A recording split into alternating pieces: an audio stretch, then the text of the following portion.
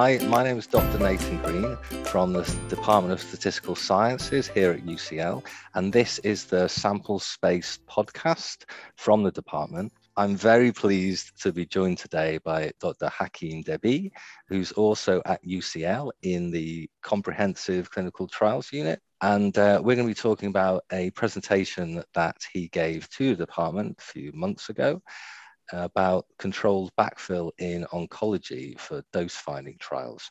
So before we get stuck into that, Hakeem, can you introduce yourself a bit more, please? Thanks for having me, Nathan. Thanks for inviting me to this podcast. So, yeah, sure. Who am I? I'm head of statistics currently at the Comprehensive Clinical Trials Unit at UCL. I am a medical statistician by background, but prior to that life, I was an engineer. I studied at UCL. My journey started at UCL at the stats department 10 years ago. And after that MSc, I went to Imperial, where I did a master's of research in cardiovascular science and a PhD in biostatistics. And then I came back to UCL, and I've been at UCL since then as medical statistician, firstly at the Cancer Trials Unit and now at the Comprehensive Clinical Trials Unit. And my job really is varied. I am involved in teaching a lot. At the same time, I was a trial statistician. I don't do much trial anymore in terms of analysis. I'm supervising my colleagues, and I'm working mostly on ground development, which is working out an appropriate trial design for a research idea and working up the sample size and developing the applications with the medical team. And that's about it. And a lot of admin, obviously, like all of us.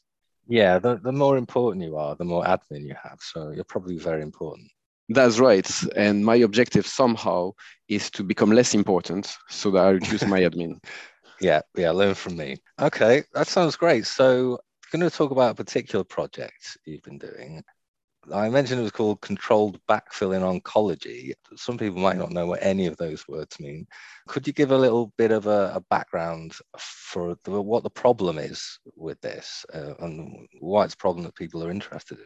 Yeah, sure, absolutely. Well, thanks for the question. The motivation for this paper that was published a couple of months ago now is that in those finding trials, most of the methodology was developed in the era of cytotoxic agents. So cytotoxic agents effectively are chemotherapy agents. And what they do is that they destroy the cancer cells. By doing so, they create extra toxicities for the patients. But there was an easy surrogacy between toxicity and efficacy. If you observe side effects on the patient, you can assume reasonably that the drug is doing its effects. It is actually destroying the cancer cells. But nowadays, things have changed a lot in the field of oncology. In particular, we've got immunotherapy, we've got small molecules and other mechanisms that are such that the surrogacy between toxicity and efficacy is not maintained to the same extent anymore. It might well be that a lower dose level is as efficacious as a higher dose level. And this has been seen in practice in some immunotherapy trials. So given this changing background in dose finding trials in oncology, depending on whether we are with cytotoxic or non-cytotoxic agents, we need to relax some of the working assumptions of these trials. We have to think about not only the maximum tolerated dose, but also the recommended phase 2 dose, which takes into account efficacy, which also needs to look at the other dimensions of the problem, including pharmacokinetic, pharmacodynamic, and therefore somehow we need to collect information on the lower dose levels in a given dose finding study. The objective is not to go as fast as possible through the levels anymore, as was the case with cytotoxic agents. It sounds intuitive, but what are the advantages of lower doses then? If you give a lower dose level, firstly, it's less costly. Secondly, there is probably less toxicity. Cytotoxic agents have side effects. Non-cytotoxic agents also have side effects. They may not be as immediate as cytotoxic agents. They may be delayed in the medium or in the long term, but they also have side effects. So by giving a lower dose, you reduce the risk of side effects. Therefore, you reduce the risk of non-compliance or treatment interruptions or treatment actually stopping. You reduce the costs of the drug, and you might actually not lose much in terms of efficacy or obtain the same efficacy as higher dose levels. You may be able to give it to, I don't know the words for these things, you may be able to like give it to more patients. Maybe some patients you could only have higher efficacy or higher toxicity doses. Yeah. Absolutely, yeah. If we recommend a lower dose level, it might be tolerable for a greater proportion of patients. Okay, great. How I'm thinking about it is you're not making the assumption that just more is better.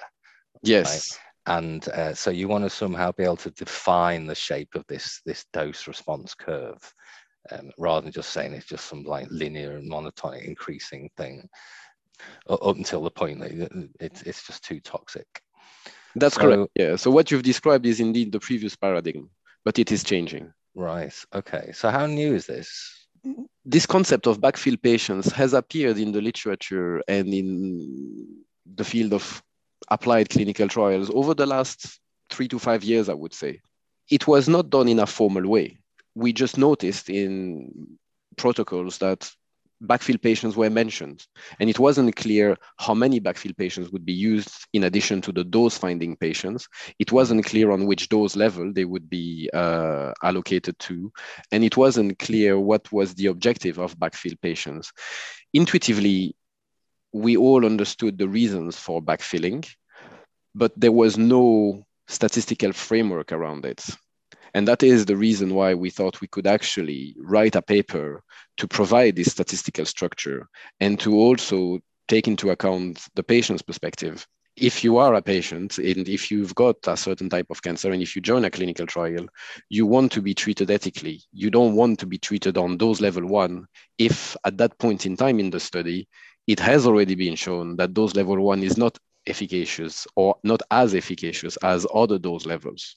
It's great to identify tipping point, if you want, where the dose efficacy curve becomes flat. However, if it becomes flat, if there is a tipping point, and obviously for this to be achieved, you need to collect information both on the left and on the right of that tipping point, but not to the expense of the patient. Right?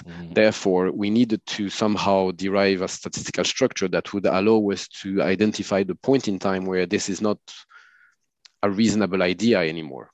Okay, that's really good. I suppose I've been guilty of just seeing patients and patient data as just numbers in a calculation, but actually to consider their experience as a patient and what's best for them individually. So look, well, you touched on it. So what is this statistical approach that you've come up with in order to do this? So during the course of the study, we monitor various parameters in addition to toxicity. Toxicity is often in dose finding trials assessed via the presence or the occurrence of dose limiting toxicities. So these are side effects of the drugs that are considered too pronounced for a further increase in the dose level.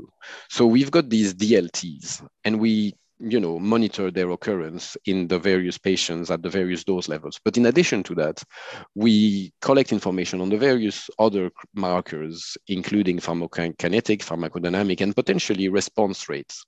So in oncology trials, there are various parameters, including what we call objective response. And this is made of complete response, which is proper disappearance of the cancer lesions, or partial response. And both of them together can be seen as a binary endpoint. Yes, no, at the level of the patient, has the drug worked effectively in simple terms? And we monitor that during the course of the study. And then we use a statistical technique. We use change point models to assess the presence or absence of a plateau at the end of the study. However, during the course of the study, we use Bayesian statistics and the simple beta binomial model for our statisticians in the audience of the podcast to work out the probability that the efficacy at dose level 1 is less than the efficacy at the other dose levels combined. Once we've got a posterior probability that the efficacy is reduced compared to the other dose levels, and we set a threshold at, let's say, 80%, then we discard dose level 1 from the set of potential doses for backfilling. And this is an iterative process. Once level 1 is discarded, the first available dose level for backfilling becomes dose level 2 in the study. And we repeat this during the course of the study. And at the very end of the study, we use the change point model to identify the presence or absence of a plateau. We fit 2 models, and with model selection, we fit one model with a change point, a model without a change point. And if there is a change point, if model fit is better with a change point than without a change point, then we conclude that there is a plateau potentially. And instead of recommending the maximum tolerated dose, which is a dose associated with a certain percentage of side effects, we would recommend a dose level that is lower, the dose level at the start of the plateau, effectively, efficacy-wise. So what does the change point mean? Because the change point models that I've seen are like these Poisson change point models, where you have maybe a latent event where the rate has changed at some point, but you don't directly observe that rate. You would observe the number of events. And so the change point would be the point that the best fitting model would say that the frequency of events has increased. You don't mean that by a change point. You mean not in kind this of context. you mean to do with the plateau, right? Yeah, absolutely, Nathan. Not in this context. In this context, the change point model would be a logistic regression model that includes the logistic transform up to the change point, and then a straight line thereafter. And imagine that you plot on the y-axis the probability of response, and on the y-axis, on the x-axis, you've got the dose levels. You would have a logistic transform on this graph up to the change point, and then it would be flat. Okay, I see. So it's kind of to do with the gradient reaches some threshold, sufficiently. That's right. Horizontal. Okay, yeah, that's really interesting. Regardless of the medical fields, you may have a proportion of survivors for whom the drug has worked, and you would notice then that the survival curve is going to plateau. Those who've actually survived for that long are the real survivors, and there is no reason for the survival curve to continue up to 0. And it has been shown with CAR T cell in oncology, for example, and there were reports in the news recently that some patients have been declared cured thanks to CAR T cells, and CAR T cells have been a big revolution in oncology trials for specific types of cancer, and UCL was involved very much in the development of CAR T cells. So this is where actually, other challenges, we face other challenges in the analysis of clinical trials where the models for survival analysis do not apply anymore, right? And the proportional hazard assumption may not be respected in such cases. This is not the point of this current paper, but it is fascinating that actually these are the developments in medicine that drive the changes in our discipline, in statistics, or medical statistics in this case. Yeah, well, I mean, and that's a good thing, right? To have the impact from the research, like the real life impact on modern medicine. In the interest of time, I've got a couple more questions. First of all, I'm interested in how you would allocate individuals to different doses in the trial. Do you just randomly distribute patients? It's an excellent question. No, we do not randomly allocate patients to those levels. There is a principle of precaution in dose finding trials. They are often first in human trials. So we have to go slowly and progressively throughout the dose level, starting at the first dose level, and we should avoid dose skipping. So there are various algorithms that have been, or model-based designs that have been developed over the years to allocate the patients to the dose levels in a progressive manner. We start at dose level 1 and we observe what happens in terms of toxicity. If the toxicity profile is acceptable, we would proceed to level 2. We would then proceed to level 3, level 4, etc. Once we've explored the range of doses that are acceptable toxicity-wise, then we try to identify the optimum level according to a certain criteria, which might be dose level with a certain percentage associated with a certain percentage of toxicities. This is for what we call the dose finding patients, but we also have the backfill patients, and these backfill patients are not necessarily allocated where we think the MTD is amongst the dose range. We would allocate them to lower dose levels. And these patients would, at least this is what we suggest, we would randomize them to the lower dose levels, as long as this is feasible ethically. as long as we do not have enough information to say that actually these dose levels are not as efficacious as the dose levels currently given to the dose-finding patients. So we've got these two groups of people. We've got the dose-finding patients on the one hand, and we've got the backfill patients on the other hand. The backfill patients would be allocated to lower dose level than where the escalation experiment is at, but with this extra ethical constraint, if you want. Makes sense. Yeah, this is my last question, and it's an obvious one. So what next for this piece of work? Where does this methodology go? Are there still like some outstanding problems at which you can apply this, or maybe some variations of this type of modeling for different contexts? Well, thanks, Nathan, for the question. Actually, backfill belongs under the umbrella of amplification. We are effectively amplifying the information that is collected from a regular dose finding study at levels that are different from the maximum tolerated dose or the recommended phase 2 dose. There are other ways of amplifying. Dose expansion cohorts is another example. One can also use pairs of dose levels in the escalation phase to spread the experimentation.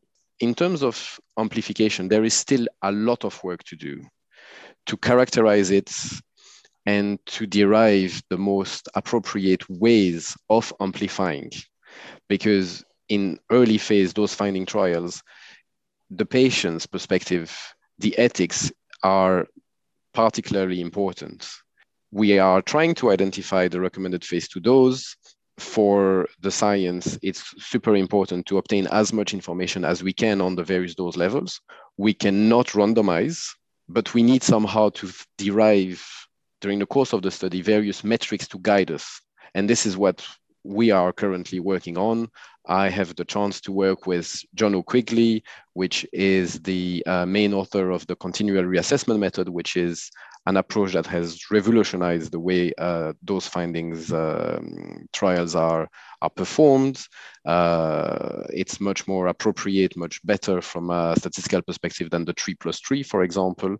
And we are currently working on this with another colleague in New York, Alexia Iasonos. So this is what we are busy with. Okay, good. So there's still plenty to do. Yes, absolutely. And I do that in my spare time, in addition to the trials work and the admin. Yeah. Okay, great. I think we're going to leave it there. So just to say thank you very much for taking the time to talk to us. It's been very interesting. And let's go and enjoy the nice spring weather. UCL Minds brings together the knowledge, insights and ideas of our community through a wide range of events and activities that are open to everyone.